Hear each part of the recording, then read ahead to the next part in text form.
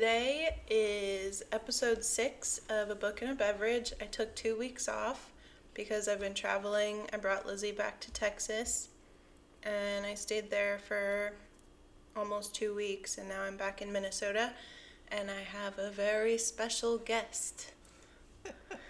Hello. Can anybody guess who the woman sitting next to me is?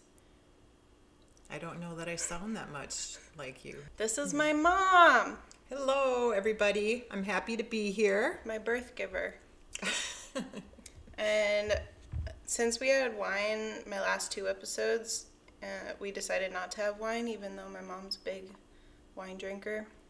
She actually chose the beverage. Do you want to describe it? You're going to make me remember. It's a Bailey's Frappuccino, With mocha Frappuccino. with decaf, because Yes. we're doing this at night.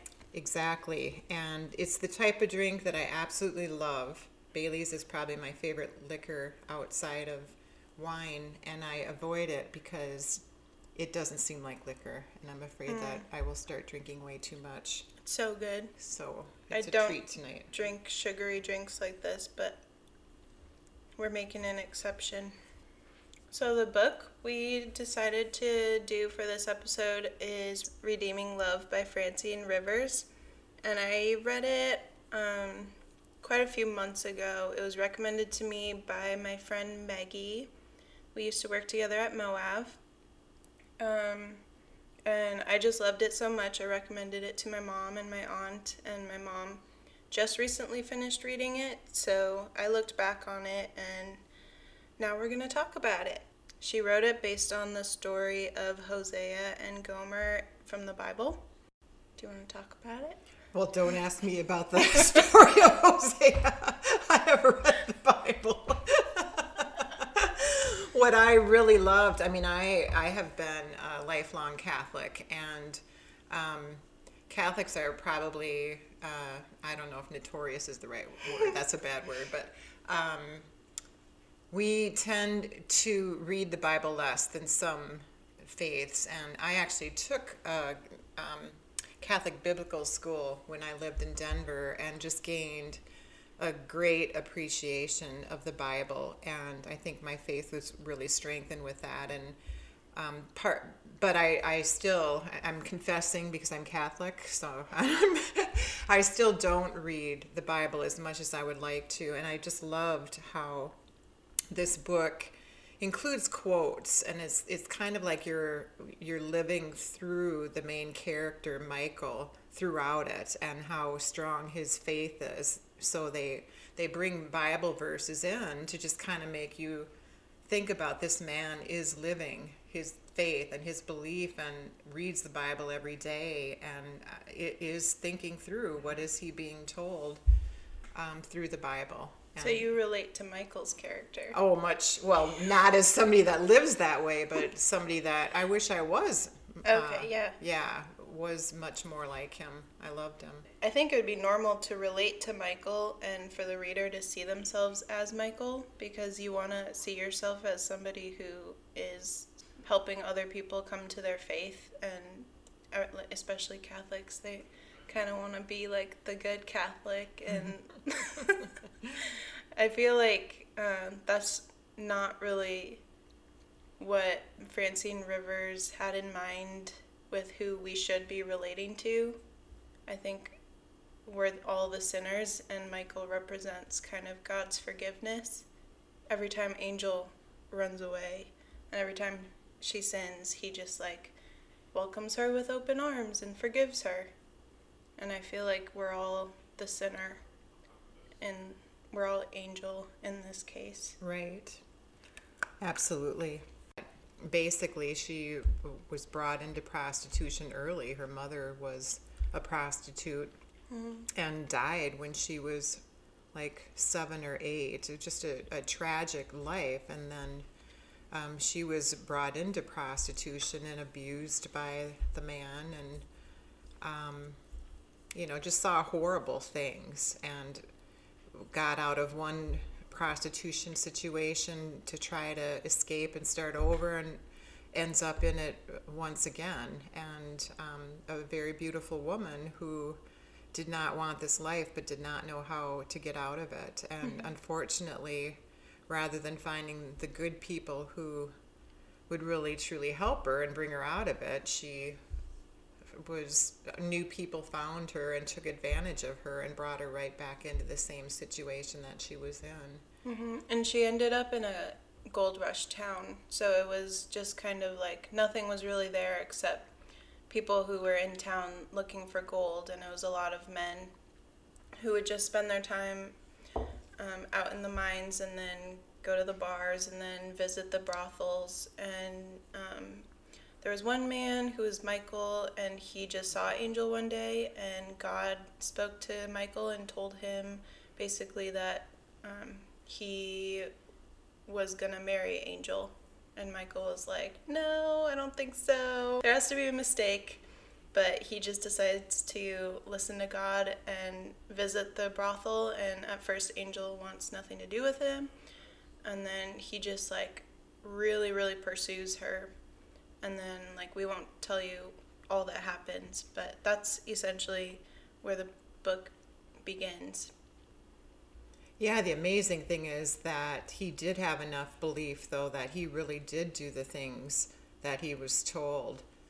And even though he questioned, he still did it. And then he would say, why did you ask me to do this? Why would you ask me to bring this woman home who doesn't love me, who is, not rebelling against this? And so it was constant. And there's other characters in the Bible, certainly, that we hear that all the time too, who they're doubting their faith, they're trying to follow God, and it's often not easy. Even Jesus. Jesus, yeah.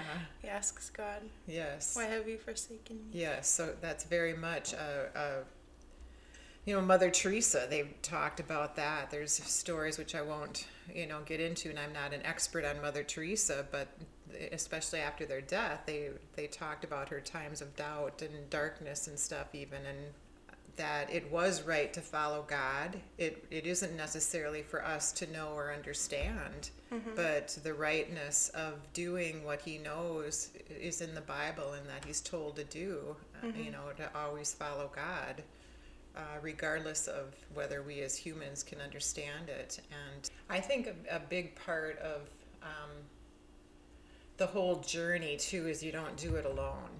And I know the more I have isolated myself and, like less involved in the church community, less involved with people of faith, the darker my inner soul is, or, the loneliness and just the negativity and different things. And I just am in a situation where many people, when we're in the midst of this horrible COVID time period, I lost my job in May. This is December.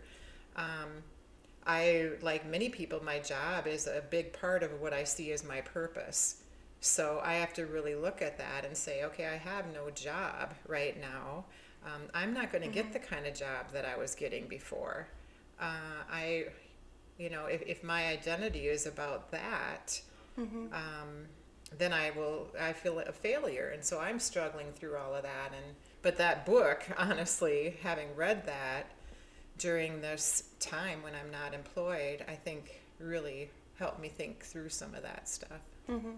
That's the one thing I feel like I really didn't get when I was going to a Catholic church. I didn't get, like, the tight-knit community, because, like, during services, you don't really talk to anybody around you besides a little greeting towards the end of the service. But just this past year, going to dinner church, I've realized how important building relationships is in building my faith, and just having people who are examples of, like, what being a good Christian looks like. It really inspires me to be a better Christian. And I just have so many people who are constantly reaching out to me saying, like, I'm praying for you. Like, is there anything going on in your life that I can pray for? And it inspires me to be that way for other people. And I think that's, like, essentially what it means to live like Jesus. to be that way for other people. But it's really hard to be that way if you don't have examples of what that looks like around you. I fear that this dark time in our world would be so much more difficult for people without it. I was thinking about that today. I was driving, or no, yesterday. I was driving around and I just was thinking about how the world's probably gonna end soon. Okay. Which I feel like is on a lot of people's minds, whether they say it or not. I feel like that's a very normal thought to have in 2020. Just what else is gonna happen this year? I know it's a very Catholic thing not to believe that we would ever know when the end is coming or predict it. We're not meant to, but yeah. Well, I was just thinking about how at peace I was with that idea. Well, and I was thinking the only reason I feel that way is because of my faith. I would be a lot more scared of 2020 without good. my faith, for sure. I just hope it's not the left behind concept where some of us have to stay behind. I didn't read those books. That idea is just too much. Well, none of it sounds Anyway, fun. no. But I definitely would not like to be left behind. All right. Well, we're gonna wrap it up because we're going to Lutzen tomorrow, and we're tired, and I think we just don't have that much else to say. I would just say read the book. Yeah, you really should read the book. Pass it on to other people. Do you think people who aren't Christian should read this book? Well, absolutely. I think, if people are searching, I think that's what her hope is, that there would be people like that would read it, that are open to considering it. I think if the thing that's holding you back from exploring your spirituality or looking into how you feel about whether there's a God, or if you're thinking about going to church and the thing that's holding you back is that you don't feel worthy, or you're worried that you're a sinner and you just don't belong there, I think you should definitely read this book, because that would answer a lot of those questions. Sounds good. I agree.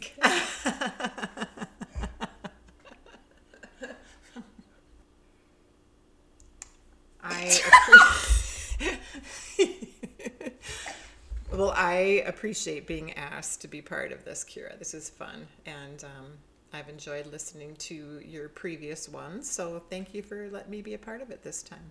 You're my first family member. Ooh. On the podcast. Hopefully of many more. Yeah. But she listens to every single episode, and she gives me feedback, which I appreciate. So now she can listen to this episode and give me more feedback. Oh, no, I don't think I can listen to myself. But thank you. It was fun. All right. Take it away, Lizzie.